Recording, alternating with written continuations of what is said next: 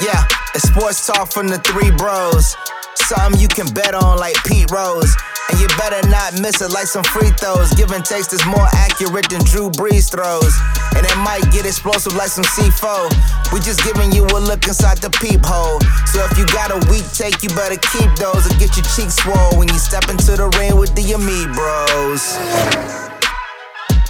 Yes, sir. Yes, sir. We are back. Another week, another episode of the Bros podcast. I am one third of the trio called the Bros. I'm your host, Damon, here alongside my brothers, Jared Man 85. Jeremy, how are we feeling, fellas? Feeling good. Tomorrow it is going down. I'm going to be in Vegas. It's going to be amazing. Y'all boys are going to get that cut on the golf course. Here we go. Here we go, baby. Already. Let's go. It is time for me to gamble for the first time all year because you guys know Vegas is a place where you can sports bet and nobody illegally sports bets. So I get a chance to do that for the first time all year. Let's go. Don't snitch on yourself. But yeah, man, I'm glad Jared's feeling good and good spirits. Definitely ready for the trip, I see. Jeremy, how you feeling, man? You good? I'm feeling wonderful, man. I'm found out we have a quarterback coming back next year, so Super Bowl, here we come. Who that say they're gonna beat them Saints? Alrighty. A lot of expectation and pressure for you already in regards to your Saints. But let's get into some topics tonight, fellas. Obviously, the last week was All-Star Weekend. Out in Chicago, looked like a great time. I was actually jealous I wasn't able to go, but probably the highlight, or not probably, most definitely the highlight of the weekend was the All-Star game on Sunday night. Chris Paul introduced a new concept, a new scoring that I think is played a lot on AAU teams. Yep. And he had it kind of geared towards the number 24. Obviously, a shout out to Kobe. And it went well, man. The guys played hard in the fourth quarter. It's probably the best quarter of basketball I've seen in a very long time. But let's start with Jeremy on this topic. What do you think about the All-Star game and just the All-Star weekend in general? I thought the All-Star game, I really liked the format. I thought it was better than it's been in recent years, even though there was still a lot of layups and dunks for the first three quarters. I mean, I think Giannis had 20 points in the third quarter, all on dunks. But I thought that the intensity level definitely picked up. I like the charity aspect because you've got those people who are in the stands and they're giving you something to play for, and they're talking junk and they're cheering. So it's not like you can really lay an egg like before.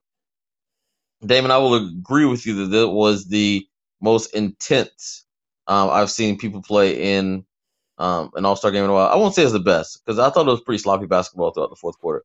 But it was very entertaining. It was very intense, and players were getting after it. So I really like the new format. I really like that Adam Silver is not afraid to change things up in honor of Kobe. I don't know if they'll keep the 24 points as the rule.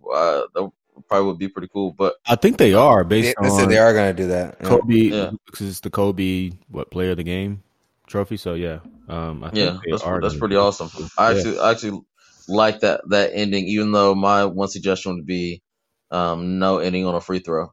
I would agree. I like Steven Jackson's selection. If you get fouled, you get an opportunity to go 1-on-1 against the person who fouled you. Oh, that would be lit. That would be crazy. Super lit. Oh God, yeah. So that would be my only suggestion. And almost, I almost think it needs to be. The one thing I worry about, and you probably won't see this a lot in All-Star games because they'll let teams play close. How entertaining would that be down the stretch if a team got up by 25 and then there is a 24 point from the other team, and I could see that being anticlimactic. But I mean, this could be the same thing in a normal All-Star game if there's a time period and somebody's up 25. So I agree. But what I did notice, it seems like Team LeBron backed off a little bit in the second quarter. Obviously, they were playing for charity, so I think they played into trying to make it close going into the fourth, and I think they'll continue to do it. Then they play out. They'll play out in the fourth. which I think is good because it was kind of heartbreaking because I wouldn't say heartbreaking, but they kept panning to the kids from the charity, and it's like their team's losing by 4 or 5 points, and they're like, you have all this emotion with every play. It's like, damn, like I wish no matter what they could still get the money, but that's the only part that I didn't really like about it. And with the when the quarter ties, to me they should just split the money as opposed to pushing it out to the next one. Yes. Actually, no, we're talking about that. It absolutely should be split instead of it rolling over. I'm like, just split it and go 50-50, like 50,000 to one, $50,000 one. So yeah. But yeah, I like the format though. I like what they're doing now. I wouldn't be surprised if they make even more changes. I saw a whole bunch of people tweeting that Adam Silver should come up with a plan for the Pro Bowl. But it's one of those things of when you've got somebody who's creative, listens to the players, and really open minded, it makes it a lot easier for you to make changes. So I applaud the changes. I think it's good for the game. Well, let's talk about before I move. Although I will say this, yeah, I would have liked to see maybe some different changes in lineups. I feel like it was the veteran guard that got to go. Kyle Lowry is not a top 10 player in the league, and he played like the entire fourth quarter. But, Jeremy, that says a lot. You're saying listening or looking from the sidelines on the TV that Kyle Lowry's not that good, but obviously the coaches feel like he's that good, and he's the reigning MVP point guard of the world. Or Nick Nurse, their coach, was coaching the team. But come on, man, let's talk about real quick Saturday's night. I think Saturday night was probably the most entertaining Saturday night of the All-Star game, probably since Jordan and Dominique. Great dunks, great. My boy, what's the kid from Miami? I don't want Bam Adebayo from High Point. I didn't know he's from High Point. Mm-hmm. Shout out 336, man. He's from High Point. He's the first McDonald's All-American to leave North Carolina. He went to Kentucky. He's the first one from North Carolina not to go to Duke, UNC, NC State, or anywhere. Why would he go to play with Calipari? But obviously it worked out. But yeah, the skills challenge was awesome. The 3-point contest was awesome. What's my boy Buddy Hill did his thing. The dunk contest was great, man. So Jeremy, do you have any last thoughts about just the Saturday lineup for the NBA? I was like, man, this is great TV. Yeah. Yeah. So the skills challenge, that was, I'll be 100% honest. I didn't watch the skills challenge. Nobody watched the skills challenge. It's pretty much boring. I watched it. It was super fun. But I generally pick up whenever we get to the 3-point contest. So 3-point contest, I thought that was really exciting. I thought Devin Booker was going to win it, and he got edged out on the last second shot. Buddy Hield, who the reports are that he really has this interest in joining back up with the Pelicans, where he started his career because he sees an up-and-coming team, and they think he thinks he can make an impact. So who knows? Maybe Devin Booker though. Devin for him not to make the All-Star team straight up is ridiculous. Yeah, the guy has a perfect shooting. I mean, you see him catch that alley in the and in the All-Star game. Yeah, like, what? I didn't even know he had that kind of. I didn't know he had that kind of bounce. It was ridiculous. It was ridiculous. Let me. I don't want to be the guy where I'm Mr. Contrarian, but I pose this. I can't say how good a player is who has never been on a team that has won at any kind of like every year he's been in the league, they've been one of the bottom 5 teams in the league. I think this year, the first time they might not be bottom 5, maybe they're bottom 10. But if you're that good, and I'm telling you he's really good. But when I say he's really good, he's Trae Young really good. Like in the sense of he's better than Trae, but he's not playing in the East. Well, here's the thing, though.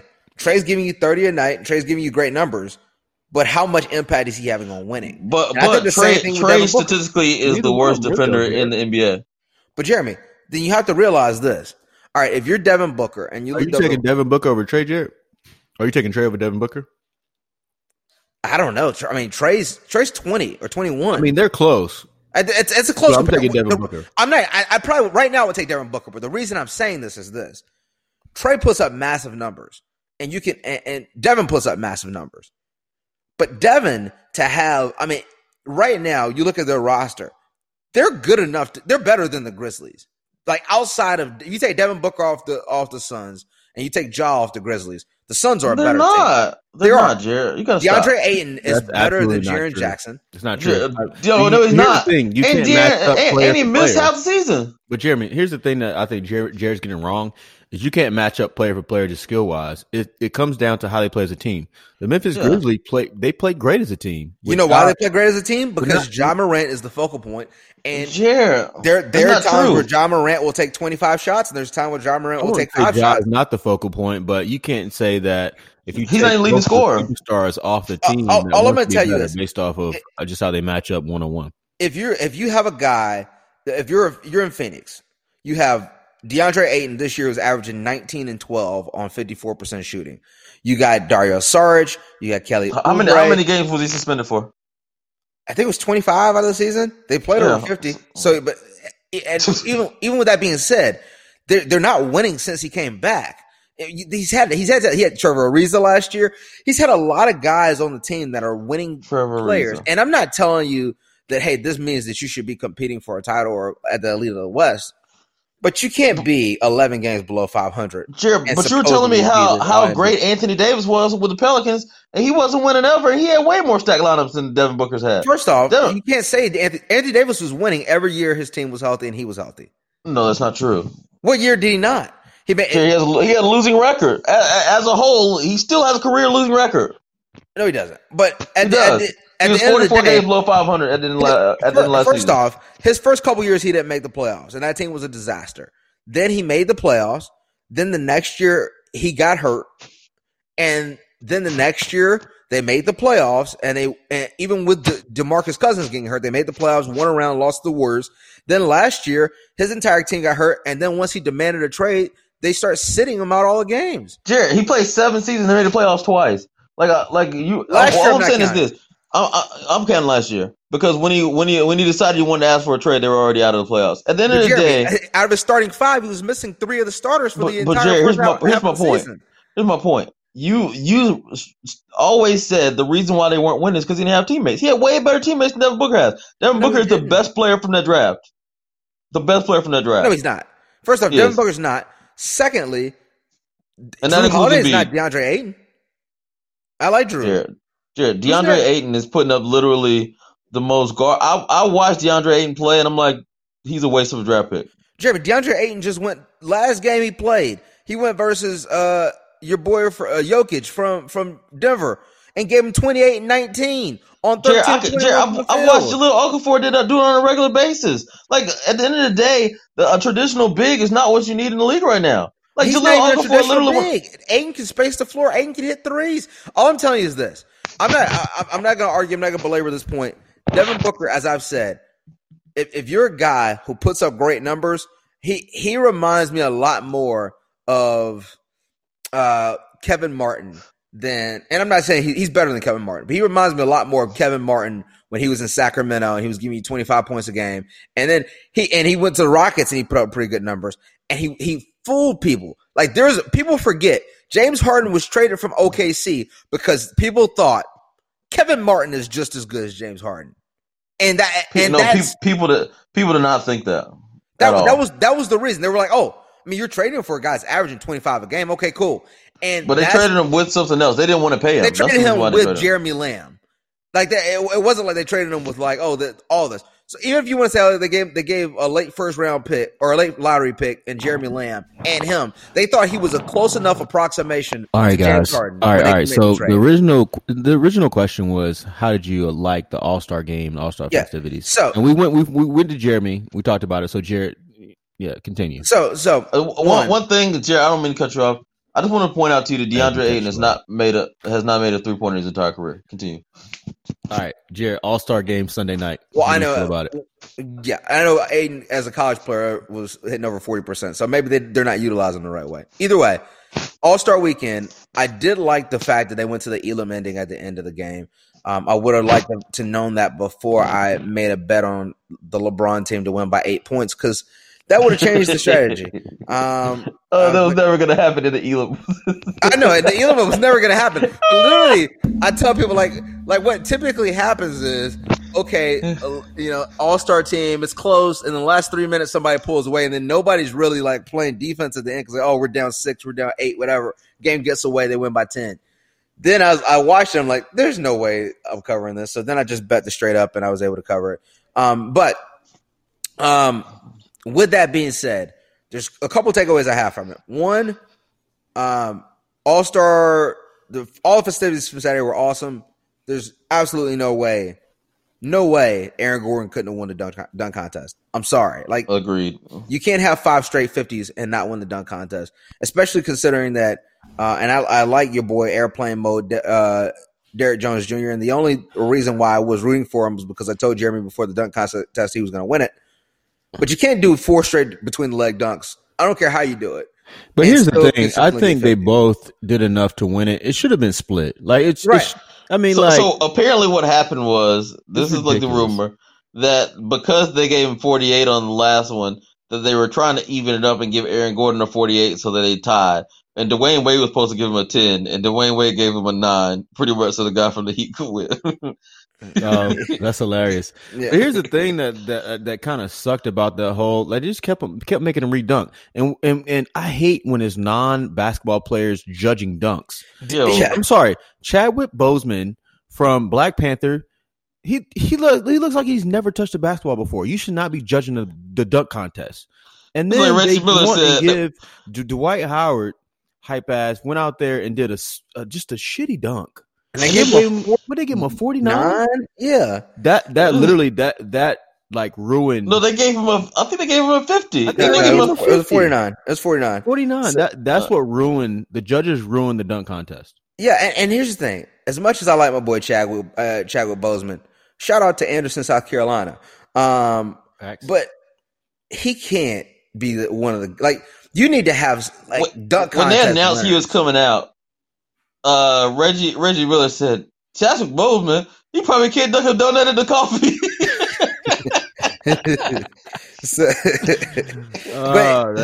That's so true though. It's like, why is he judging the dunk contest? Well, I don't know if you guys remember a couple years ago when DJ Khaled judged the dunk contest and he was giving everybody like 7s. It was like 10, 10, 10, 9. DJ Khaled be like 7. It was like every dunk he was complete. But you know what though? That's how it needs to be, because it needs to be like a climax of, okay, this dunk was better than this dunk. Once you give somebody a 10, even if somebody does a better dunk, everybody's stuck at 10. Like, it really needs to get down back to where people putting like 7s and 6s up. No, like, all right, that was a solid dunk. You got a 7. You used to be able to put a half point, so you'd be 9.5, whatever. Like, that would be. I need y'all to drop it down. If somebody do a Dwight Howard dunk, I need y'all to give him a 5. So, but in reality, so that was one of my takeaways. There's 2 others. One, my second takeaway. This playoffs is going to be fun. Giannis he's coming to try to get that ring. Literally, his defense he was playing, I have no idea. Now, one, I think LeBron should have dunked on him, but I have no idea how he blocked that shot before he got to the backboard. Literally, he closed so much space and his arms were so long. And it was a clean block. I was like, man, that's just stupid. And then Kawhi comes out and hits 7 threes in the first quarter. And then Chris Paul comes out and hits 7 threes in the game. I think 6 threes in the second half. LeBron, I didn't think LeBron played particularly great, but he locked down, played defense on Giannis. After Giannis got the block on him, he gets the steal. I'll give LeBron that, because in years past, I don't think LeBron would have taken that challenge. This year, LeBron was like, "Yeah, I'm gonna go back at him," and I like that, because I remember when Kobe went at him a few years ago, and LeBron did not want any of that smoke. Yeah, I do remember that, and I think at the end of the day, it's about right now. There's a fight to see who's going to be the best player in the league and who's the best player in the world. And I think you got a lot of guys who are competing for it. I felt bad for James Harden because Harden hit the game-winning 3-pointer. Like Lowry reached in, it should have been a foul on Lowry. They call a charge after he reached in. I thought it was a charge. But here's the thing: you can't reach first and then take the charge. He reached, hit his arm, then got a charge.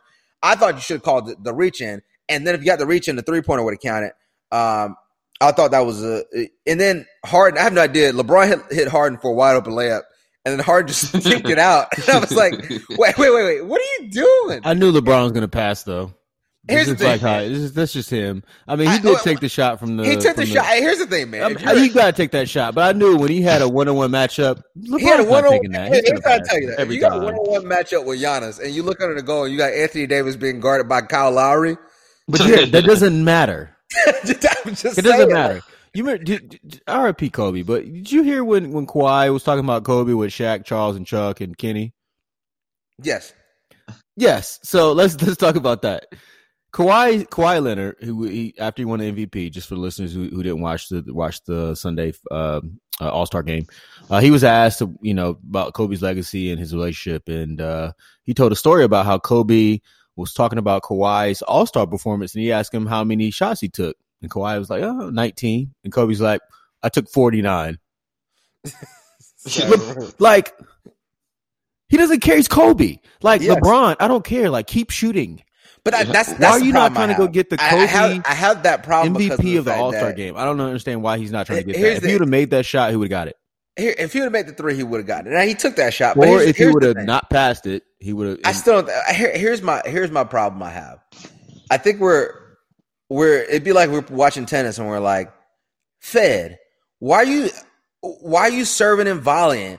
Nadal would never do that. Sit back there and hit heavy topspin forehand. Absolutely not true. Well, that's absolutely not true. Like, listen, don't compare a team sport with an individual sport. But you're comparing individual games. What I'm saying is, real quick, let me finish. So LeBron is never going to be. First off, LeBron's game is never been skilled around scoring. LeBron no, that's scores. Not true. Can I finish real quick? LeBron's scoring is about his physicality and his ability to get to the rim and be more athletic. And he's got when he gets high. So he didn't hit like 5 threes. No, he was cooking. He was 2 for 12. I want to say threes that game. No, he was not 2 for 12. He was. Yeah, I think he was. He was pretty bad on threes that game. Yeah, I saw him hit 2 threes in a row. It didn't look like he was that cold to me, but then you throw in like I digress. When you say you have Kobe or you have guys like that, they have set shots that they get to, and they say, all right, Jordan was, if I hit you in a post, once I get to this spot, this is my spot. Kobe had basically wherever he wanted to get to. He wasn't a great 3-point shooter, but whatever spot he wanted to get to from a mid-range standpoint, he felt and he was going to hit it. LeBron doesn't really have that. That's the one flaw in his game that he's always had, is the fact that he doesn't really have you think about his game winners, they're never like the same shot. It's either the step back three, layup, or floaters off glass. What does that have to do with what we're talking about, though, Jared? At the end of a game, though, LeBron, he pulled up for 3, but LeBron doesn't have the game of a Kobe to say, "Oh, let me just get to my spot and shoot." So why not? Because he just doesn't have that. That's Jared. LeBron's skilled. To me, it's like this. This is what I compare it to. If you're going to compare it to the tennis, Nadal is a grinder, but there's times when Nadal get in the match and he realizes I got hit out, because if I sit out here and try to grind, I'm like somebody gonna get knocked out the court. He don't sit out there and try to grind with Jock no more, because Jock can make balls all day and then he just go pull the trigger. So at certain times you can change it. And the thing is, I would even get that point in a normal game situation. It's an all-star game, bro. This is entertainment. But here's the thing. Here's the thing. 1, he pulled. 2, I think we're overlooking one of the easiest things. I think we look at it and say, LeBron's trying to keep AD in LA. AD is playing in his hometown of Chicago, and LeBron sees. I think it's a smart play. Are you really saying that LeBron's thinking about when he's getting the ball playing into AD because he's in Chicago? You really gonna go to that length of a conspiracy? I think it crosses his mind. I think in that game. Now, I'm not saying that spot he's like, "Oh, we're in Chicago. Let me throw it to AD." That's what you're saying. I think LeBron in the game was thinking before going into the game is, let's try to see if we can get AD an MVP. Now, I don't think he's. I absolutely do not think that LeBron on the first year of Kobe, MVP of the All-Star game, he's saying, let me try to get AD this award. But anyway, especially considering they gave AD the MVP of the New Orleans one like 2 years ago. All right, let's switch gears, guys. Let's talk about some baseball. The MLB. I'm sure, unless you've just been sitting on a rock, you should know that the Astros got caught cheating in their 2017 World Series win. They were basically using technology to determine what the pitchers were about to pitch, and then signaling the batter who was up to the plate of the type of pitch they were. I mean, they were just straight up cheating. And the MLB is not really tripping about it because they're not suspending or pretty much punishing any. I mean, in my opinion, they should strip them of the title and they should vacate it or give it to the Dodgers. But anyway, let's start with Jerry on this topic. No, you can't give it to the Dodgers. Maybe not, but they should strip it. But I agree. But I mean, here's the thing though: Dodgers got there to the World Series. But they beat other teams. It could have been a team that they beat that was better than the Dodgers, but they just played the Astros first earlier, and so it doesn't matter. You can't hate on them because of their draw. But here's the thing: you can't give them credit for losing. That's like if Federer beats Djokovic and Nadal cheats. You're like, oh well, Federer wouldn't have beat, I don't know, whoever was on the other side of the draw. But if Djokovic cheated Fed and cheated Nadal, then you can't just give Nadal whoever played him later. So this was something that they were doing.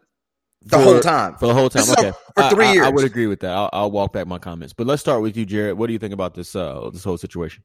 So I think Rob Manfred tried really, really hard to out Roger Goodell. Like, Roger Goodell always figures out a way to F up whatever punishment it is. It can be the one where it's like, nah, you probably shouldn't suspend it. He's going to suspend him for 6 games. Or the ones where you're like, yeah, you probably should suspend him for the season. He's going to suspend him for a half a game. Like, think about this. These dudes cheated for 3 seasons. 3 seasons. You know how many players lost jobs, careers because of this? Or legacy? Think about this in reality. Clayton Kershaw statistically is a top 2 or 3 pitcher in the history of baseball. Clayton Kershaw, if you look at his numbers, it's like basically him, Sandy Koufax, and not Cy Young. I can't even think of the other pitcher. But literally, he's up there as like one of the greatest statistical pitchers of all time. The only problem is Kershaw doesn't have a signature playoff, let me carry you moment. And you know what he was doing? He put together a spectacular postseason. And he gets there, he faces the Astros twice in Houston and gets lit up both times. And everybody's like, see? Choker. And you know what happened? They put that same thing on Yu Darvish, too. And it did the same thing. And Yu Darvish was a great pitcher. Was pitching excellent, gets lit up both times there. And so you're taking guys who now Kershaw is out of his prime. Now, he's still a good pitcher. He's not throwing the same heat he was throwing before. He's not as dominant as he was. Fastball's like 92 miles per hour now. Yeah, so he doesn't get back to go back and replay that moment. He doesn't get a chance to go do and it's one of those things where you look at it and it's so terrible in the sense that it'd be one thing if it was like, okay, maybe we'll see how much effect it had. They were batting like 420 at home and like 180 on the road in the playoffs. And they were winning all these games. And you got to think about how many series they won because of that. How high they were seeded in the playoffs. And in reality, they choked it away this year. They could have won if they would have won one more game, one more inning versus the Nationals. They would have had 2 of the last 3 World Series. And then Rob Manfred makes the mistake of saying, well, what's the point of taking away the World Series? It's just a piece of metal. Do you ever play sports? Idiot. The Wimbledon trophy is just a piece of metal. The NBA championship trophy is just a piece of metal. Huh? Then, the worst of the worst, you have the audacity when they said, well, how come you didn't punish any of the players? And you say, well, the players are being punished because now everybody knows they cheated. That's not a punishment. What happens if somebody robs my house? The police arrest them. I go to court, and the judge says, "All right, you're free to go." And I say, "Well, why didn't you punish him?" Oh, we did punish him. Everybody now knows he's a thief. What does that mean to me? Like at the end of the day, Rob Manfred did the worst possible job he could have done in this scenario. I think what he should have done was all those players should have been suspended for at minimum 50 games. Like at minimum, they should have had the AAA team playing for them for at least the first 50 games. Good thing about that is that would eliminate them from the playoffs, and it would take away money out of their pockets. Secondly, there should be a postseason ban for at least 1 or 2 years because that is atrocious. Thirdly, they should have at least confiscated some draft picks. Like there needed to be some major ramifications as opposed to all they did was they fined the owner $5 million. The owner's worth like $20 billion. Okay, fantastic. So, and then the last thing. I will say, if they did give that $5 million to me, I would be cool with whatever. I'd be cool with it too. Last thing. The Astros, too, from a PR standpoint, had to be the dumbest people of all time. They come out, the owner says, I apologize, but we don't think that had any effect on the game. Really, so why the hell were y'all doing it if it had no effect on the game? Correa said, we won, yeah, we cheated and it was wrong, but we won fair and square. Well, you know what's not fair and square? Cheating. Like they literally just apologized and then said, yeah, but we still would have won anyway. You don't get to be the person who says that. And the same thing with JD Martinez from the Red Sox, because the Red Sox were doing it too, and they won the World Series last year, so they should get the same kind of punishment. JD Martinez comes I don't think so. The Red Sox got caught doing this? Yes. The Red Sox was not the same. It was not the same system. It was different. It wasn't. I'm trying to. They're still doing the investigation now, but it wasn't like team wide. It was something with the manager. That's why the manager got fired. Well, the manager got fired from the Astros. I thought it was the same thing because I thought the guy from the Red Sox, the manager, came from the Astros. Yeah. So I thought he brought the same system. Either way, JD Martinez comes out after being a member of the Red Sox World Series team and says, guys, I think we're making too big of a deal about this. We need to just let this thing go. No. You can't be the one that says we need to let this thing go. If I rob your house and then you take me to court, I can't stand up in court and then say, guys, I think it's time we let this thing go. No, that's not my position. So that's what I have to say about it. Terrible. And I would recommend betting. Vegas put out a line 83 times they put out as the over-under for the amount of times the Astros players are hit by pitches. I would take the over. I think they're going to get hit more than 83 times. I think it's going to be somewhere around 115. So obviously all the players that were on that 2017 team aren't still Astros. So you think that the pitchers... A lot of the core is. The core is? Okay. So you think that the people that were on that team but might be on different teams right now are going to get targeted? Yes, they absolutely are. Here's the thing. If I'm a baseball player, and I've always said this, I'm going to pitch at him. I'm a pitcher. I'm sorry. I will. But this is what my stance would be. It'd be a public stance, especially if I was a bigger player. If you intentionally hit me, every single time you intentionally hit me, you're gonna have a fight. Like we're fighting. Like right after, I'm gonna make the MLB take that rule out. Like you're not gonna hit me on purpose. Like we're gonna fight every single time that somebody throws me. But what if somebody's ready for your smoke and you get your ass beat after you get hit? You hit twice. It's really like that's gonna be on you. You want to charge them out? Hey, you get the camera. If you get hit on that smoke, keep in mind you're coming uphill, so they have like a like most of these pitchers aren't small. So yeah, you can run up on a 6'5" guy, with the arm that can throw. You do realize how big these baseball players are, right? Like the pitchers aren't normally the bigger guys on the team. Hey, David. When they stand on the mound, I don't think these guys are going to try to, I mean, Aaron Judge might be different, but like most of these guys are going to charge the mound because they get pitched at. Motherfucker, he was cheating. And David, Jerry, I was going to take somebody charge the mound with a bat. He going to hit him with the Kevin Hart. Well, hey, he just hit me twice.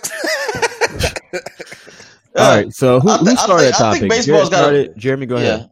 Yeah, I think baseball's got to fix that anyway. Like baseball has a lot of issues. I mean, just the traditions to me are silly. A lot of them. If you're going to I don't agree with letting people intentionally throw somebody. All it's gonna take is somebody chase somebody with a bat. Somebody's gonna get seriously injured, and then they're gonna be like, "Oh man, we probably should change that." But about this scandal, the Houston Astros are the reason why companies, organizations hire PR firms whenever they go through a scandal. And apparently the Astros didn't, because they had just listening to them talk. I mean, there's no. It's like Trump. You can do whatever you want. It's like normal. So what is? I mean, there's no real telling how much of an advantage it was, if it was an advantage at all. If it wasn't an advantage, why were you doing it? Oh well, whatever. They say bygones will become bygones. They're done investigating. It didn't affect anything. They don't know what they're talking about. We were just, we still had to play some games on the road. Yeah. Well, if somebody gave me somebody gave me the signal of where everybody was gonna be serving every point. Oh yeah, I broke way more often. I still had the whole serve. Okay, cool. Yeah, or Jeremy, even worse. Even if, like, imagine this. Imagine if it was only one side of the court that because you can say, all right, well, we couldn't hit on Rogan. Okay, so even if it was one side of the court, imagine if Fed was playing Djokovic, and on one side of the court, so half of his return games, he knew every point where Djokovic was serving. How, like, what is the advantage that you're gonna have? I will say, early in Fed's career, he knew exactly when Nadal was serving every point. There's a big difference. Every point back in. But for like a fixing of this thing, I think they're going to have to invest in more technology. I think technology is really where baseball is lacking because, to be honest, this is really the equivalent of football Spygate. What came from Spygate was a lot better technology. The technology within the helmet. I think they're going to have to get some kind of technology where someone could call a game from away from the mound, where it goes to the catcher and the pitcher, so the catcher knows how to catch it, and the pitcher can still throw it through some kind of something in the tunnel, wherever it is, and then that way nobody can steal the signs. I think baseball should go to automatic strike zone as opposed to having an umpire call it because the umpires things are all over the place. There's so much stuff baseball needs to change, but overall, Rob Manfred handled this absolutely terribly. I think from what I can take away from what happened, it seems like he gave the players some type of immunity for telling all the details of what happened.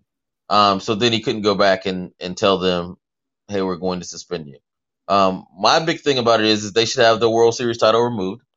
I think the Red Sox, while I don't think it was as bad from what they're doing, and honestly, the Red Sox are just saying they're not expecting any punishment.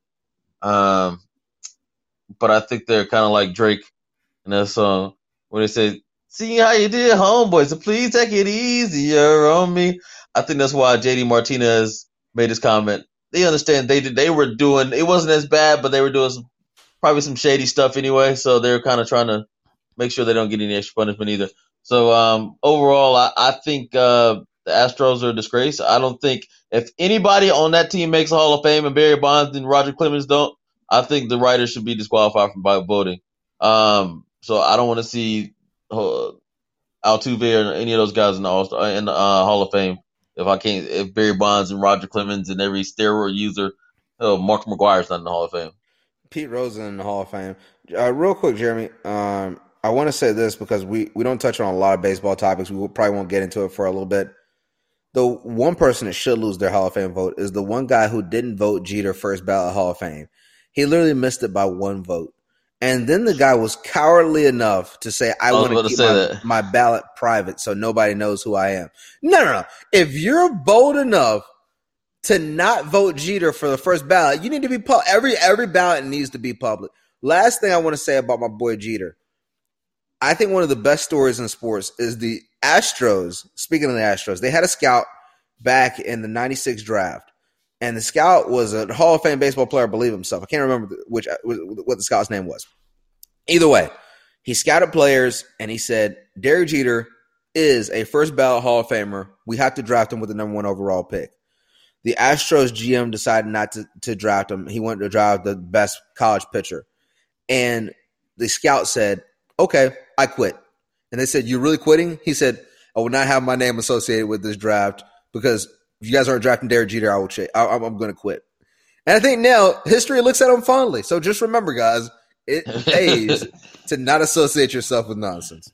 It's kind of like your boy from that ended up coaching or being the GM for Peyton Manning's Colts. He was for the Broncos. He was a GM for the Broncos that got Peyton on. Or no. I'll take it back. He was a GM for the Giants when they traded for Eli. But he was the GM for the Colts whenever they had the number 1 pick, and Elway said he wasn't going to go there. And the owner decided he was going to trade Elway. And he told the owner before he traded Elway that, just know this, if you trade Elway, I'm turning in my resignation, so I'm not associated with this. He traded Elway, and then he quit. And then the Colts pretty much moved to Baltimore like the next year. All right, let's. I'm gonna go kind of astray from the pre-production topics. I want to talk about, and this might be a topic based on my colleague at work, but let's talk about UNC. I mean, how do you get to the point where you can't win? You can't be 500 in the ACC. Like the 500? Roy. They're 3-0. They're 3-12. I Like, know. they're not even That's what I'm saying. close. At least Yeah. 500. I know their record. So Well, like they're what- like, well what do- above what do you 500 guys with think? 5 minutes to go in the games. Let's start with Jeremy because I know Jeremy's a Duke guy, but it's just like it's no way. Every Like, game. here's the thing: Like, if you have one bad recruiting season, yeah, you might dip a little bit for that year. But like this is, I feel like this from UNC is the product of having at least 3 bad recruiting seasons, or like You know, they had top 5 kids just recruiting not classes. panning out. But Jeremy, let's talk really quick about this Duke North Carolina game that happened almost a week and a half ago now. Yeah. North Carolina was in full control of the game. Duke came back, pushed in overtime, then won on the last minute shot in overtime. I mean, But let's Duke simply got discuss dominated UNC and what do you think what was the reason? And Jared, what do you think about our boys, man? This is ridiculous. I know Roy's getting older, but man, come on, man. Yeah. I personally knew this was going to be a rough season when they lost to Wofford. And Roy Williams said in a post-game interview, "This is the least gifted team I've ever coached." Yeah. How do you But say that about your own team? I don't agree with Roy saying that to a team. I don't either. You know, it's like after I don't like, agree with it either. first game But as a in, Duke like, fan, they're not that that was- talented. Like, back your boys. Yeah. But like, if you really look at the games they've lost this season, they've been the best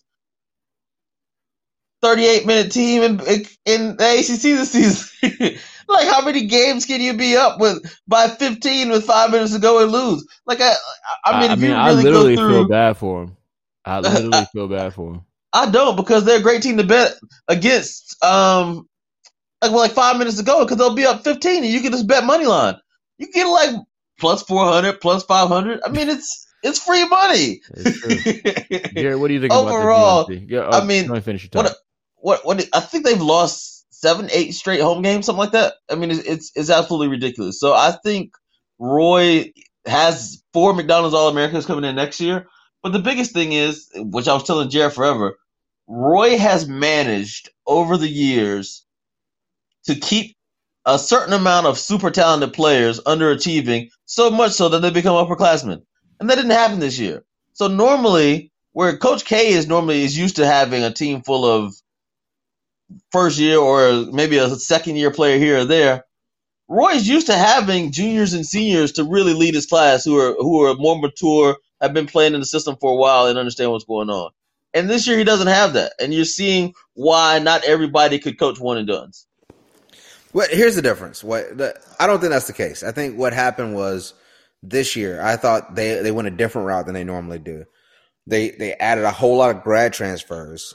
They lost a lot of players from last year's class that they were expecting to come back.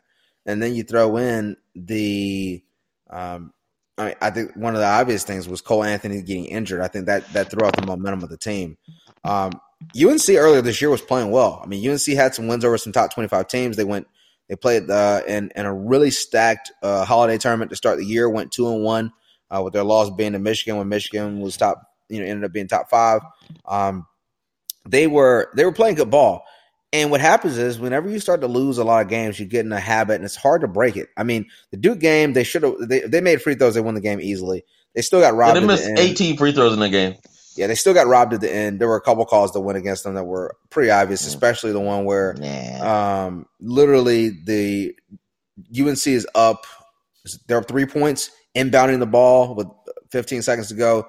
The Duke defender literally just runs directly into the UNC ball player as he's grabbing the ball, so the ball goes out on the UNC player. But it's literally because the guy runs into him. But you can't go back and review a foul. Even Jay Billis, former Duke player, said that was an inexcusable missed call.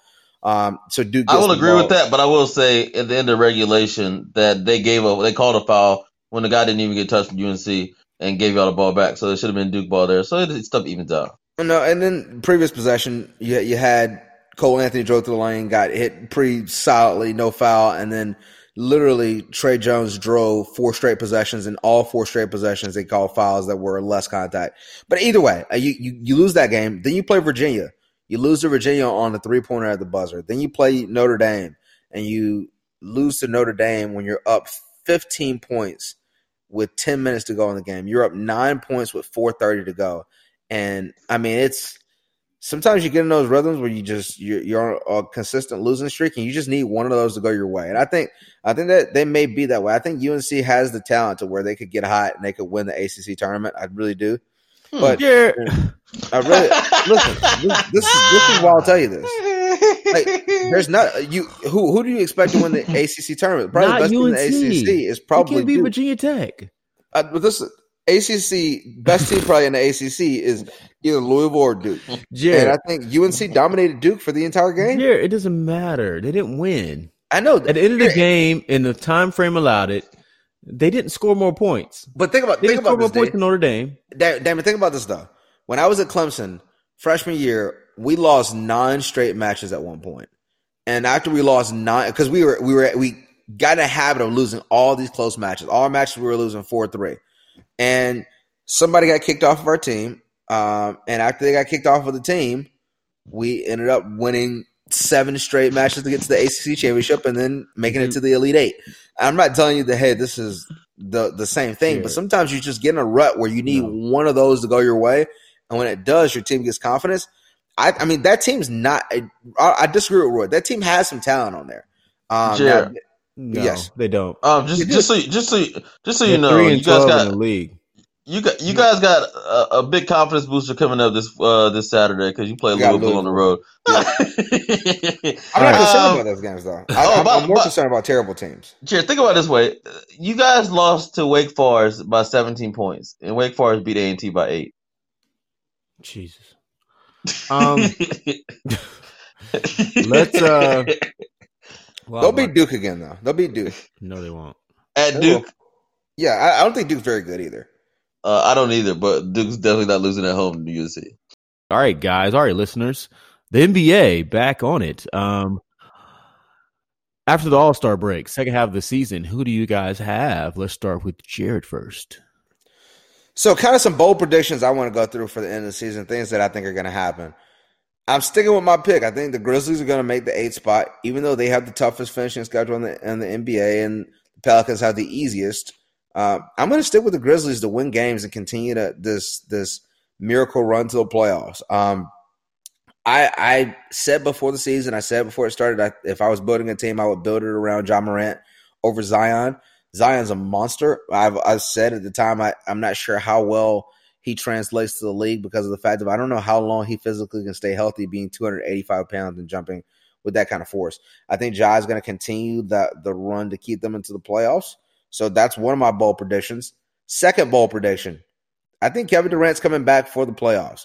If you watch these videos of him working out, he looks healthy. And I'm not saying he looks healthy like he can go play in the league right now, but there's two and a half months before the playoffs really start. And I think if KD gets healthy enough to where he looks at it and says, all right, we still have, myself, Kyrie's healthy at this point, Spencer Dinwiddie, Karis LeVert, DeAndre Jordan, my boy Jared Allen. We got what's the shooter? Joe Harris. We got a lot of guys. He's gonna look at it and say, now's as good a time as any to try to see if we can get a title. I think he's gonna come back for the playoffs and try to make a run, and I think he makes them an extremely dangerous team. Could you imagine the series if the Nets right now I think would be finishing around the 6th seed? Could you imagine if the Nets is a 6th seed if they got KD back and Kyrie had to go back and play the Celtics? Oh man. Kyrie will bust him. I don't know about that. I mean, literally, the Celtics are one of the most underrated teams in the league. Celtics have dudes everywhere, and even if KD comes back, they still have they have some trouble. I mean, KD's amazing, and I think they would win the series, but it would be a long series. But I expect him to come back. Lastly, the Lakers are expecting DeMarcus Cousins to be 100% healthy, they said, before the playoffs. But they need to get another piece. And I've heard Deion Waiters' name thrown around there. There's some other players that are likely to get bought out, but they need to get another piece, another scorer. It seems like the Clippers have made the decision of any player they think the Lakers are going to try to pick up, they're going to get them beforehand, even if they have no use for them, which is a smart strategy. But I think they got to make some kind of move to get another ball handler. Although I think LeBron's going to play high minutes in the playoffs, you can't expect him to play high minutes and have to guard either PG or Kawhi or Marcus Morris, even in that case. He's going to have to guard all three. So you can't expect him to do that and play 44 minutes. You got to get somebody that can spell him and can create their own shot or create shots for others. I think Rondo will be an upgrade from normal Rondo when he gets to playoffs, because playoff Rondo is real, but you need another guy. Jared, I've been telling you, and I think you thought I was joking. Saw a video on Makeup Dance Lance, and y'all need to bring Lance Stevenson back. Lance would help this team out. You guys need. I prefer Jamal Crawford. Jamal Crawford's a free agent right now and says, but y'all need a three. I don't think y'all need a point guard. Because to be honest, overall LeBron's can have the ball in his hands. I think you guys need somebody who can make open shots. Somebody who can create their own shot whenever LeBron gets tired. But I don't think you need a specific ball handler. I don't think that. Overall, just looking at the playoff seed, I think the Clippers are going to find a way to win the West. I don't think Paul George is going to contribute much to it. I think Paul George is going to be a minimum player. Hopefully he'll be well before the finals, but I think this is going to be like the Kawhi show. I think Kawhi pretty much by himself as a star. I don't think he's going to have Paul George. I think he and Lou Williams are going to take this team through the West. That's interesting with the Kevin Durant argument. I don't think he's going to come back this year, mainly because I think they're going to be extra cautious. However, if he does come back, it's going to be spectacular. As far as the 8th seed, the Pelicans are going to make the 8th seed. Jared, stop playing. I think the Pelicans will finish this season up maybe 20-6 for the rest of the year. If you look at our schedule, it's pretty ridiculously easy. I think the Grizzlies could. Let's just go through the Grizzlies' schedule for the next few games. So they go at Kings, who they've already lost to, at Lakers, at Clippers, at Rockets, Kings on the road, Lakers at home. There's your next 6 games. They could be behind us by the end of those 6 games.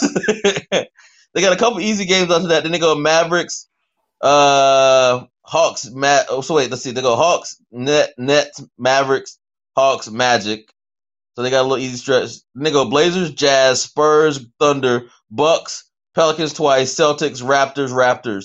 Like their schedule is literally just filled with tough teams. Like I would be surprised if they'll lose at least 12 to 13 games in the next month.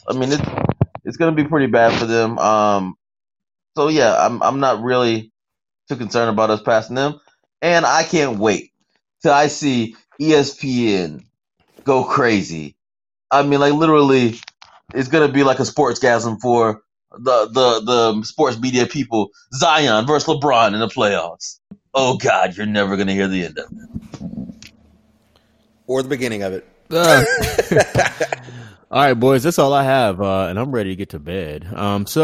Any parting words for the listeners out there? I do have one parting word I want to say. So the Cleveland Cavaliers, agree to part ways with their coach, John Beilein, who just took over the job about 6 months ago. So let's put this in perspective. Over the last 16 NBA seasons, LeBron has played for the Cleveland Cavaliers for 11 of those 16 seasons. The other 5 seasons, they have fired or not retained 5 head coaches. They've had 3 number 1 overall picks. Let me ask you a question. Are you including the 2 that they let go without them coaching a single game after LeBron left? No. Ty Lue coached that next season. He got fired 6 games into the next season for no apparent reason. So he came in that next season as the coach, but they're so dysfunctional. They fired him 6 games into the next season. I'm not including Mike Brown at his firing. I'm including his second firing because he came back and they fired him again. Byron Scott got fired in between there. David Blatt was hired. He wasn't fired in between there. There was Beeline. It was Larry Drew, and who was the other one? Who was before Larry Drew? I can't even remember. It's been like that. It happens so crazy. And this is what I mean. Dysfunctional franchises, they literally they can't get out of their own way. And if you take LeBron off of the Cavaliers over the last 25 years, they're the Cleveland Browns. Like there's no difference in those organizations. Yeah. They hit on guys that are no brainers, right? The Cleveland Browns hit on Joe Thomas. Oh, okay. Everybody said he's a generational tackle. He becomes one of the greatest offensive tackles of all time. You hit on guys that like, okay, these are no-brainer situations. But outside of that, incompetence grows from inward. And I think the inward is at the top, whereas Dan Gilbert, who's a terrible owner, who consistently doesn't want to pay GMs, who can consistently hire bad coaches, who consistently don't do well with their players because they draft poorly. So shout out to Cleveland. I mean, you guys will have another probably top 5 pick this year. You'll probably do like you did in 2014, where you just real quick. I'm gonna say this real quick. Look at their picks outside of Kyrie, who was an overwhelming number one pick, or LeBron, who was overwhelming the number 1 pick. Look at the players they missed. Tristan Thompson, yes, he was good at number 4, but behind him you had Klay Thompson. You had, I believe, Kawhi was in that draft, I believe, as well. Nobody saw Kawhi. But there were, even if you look behind him, there was a lot of players that were behind him in that draft. You had a draft where Oladipo was, everybody considered Oladipo the number 1 pick. You go Anthony Bennett, realize he has sleep apnea and can't hardly even fly on planes. He's out of the league 2 years later. You have Wiggins, who I still was a proponent of taking Wiggins, but you take him over Embiid, wrong pick. You have you can go through all their picks they've had. There were high picks. Even when LeBron first got to Cleveland. I still don't know if that's a wrong pick. Like you could have just been saying, hey, I'm not taking a chance on a guy who literally ended up missing the next 2 seasons with injury. Yeah, but at the time, he hadn't had those injuries before the draft. There was a concern of it. Like I think he had like a minor foot surgery, but there was no knowing that. But either way, I think you sit back and you look at it and say, bad franchise. Good luck. You guys will be terrible for the foreseeable future. Alrighty, Jeremy, what do you have for last words for all the listeners out there? My last word is going to be a response to Jared. Jared is trying to make it like LeBron just turned the whole franchise around and had no help. Basically, this is what always happens to LeBron teams. LeBron goes to teams. They trade all the young talent away, i.e. like the Lakers just did, and they'll be competing for 3 or 4 years. Then he'll leave. And all the talent that they acquired for this young talent will be 38 years old, and they'll all retire. And then they'll have to draft a whole bunch of players, except they won't have a lot of draft capital because they traded away to get other old players to play. And then you'll go, man, that team looks really terrible. No, they weren't really terrible. They're just stuck with a whole bunch of players who aren't any good. So Cleveland Cavaliers will be back up. Jeremy, Miami 2025. When LeBron left Miami, they figured out a way. LeBron left, and then Bosh. They lost Bosh for nothing because Bosh ended up getting a career-ending blood clot issue. They still somehow managed to get Hassan Whiteside, Goran Dragic. They were able to like consistently. They find gems. If you look at neither one of them is a gem. No, Hassan Whiteside's an all-star. Goran Dragic has made an all-star. Those are gems when you look at like, all right, what are you able to find? You get Tyler Hero. They draft Bam Adebayo late in the draft. They now get Jimmy Butler. They figure out ways to be competitive. They've made the playoffs multiple times since he's left. I think teams that have great GMs or have a competent front office have the ability to maintain and overcome, even like OKC's done with the loss of KD. They've been able to consistently put together a winning product. Bad franchises can't do that. All right, those are a lot of last words. But, yeah, so I'm going to get to bed. We will touch base with all you guys when we get back from Vegas next week. We have a lot of betting going on the golf course, as well as just having fun, just enjoying the camaraderie. Shout out to Jeremy and Jared. They will be turning 35 on Sunday. So feel free to reach out to them, tell them happy birthday. In the meantime, make sure you guys follow us on Instagram, AmitBros_podcast for all updates. Jared's doing his thing. He's doing some individual stuff. So from a betting standpoint, so if you want to tune into that, make sure that you subscribe, like, and we're out. And God bless you guys. RIP Pop Smoke. And on that note, we out of here.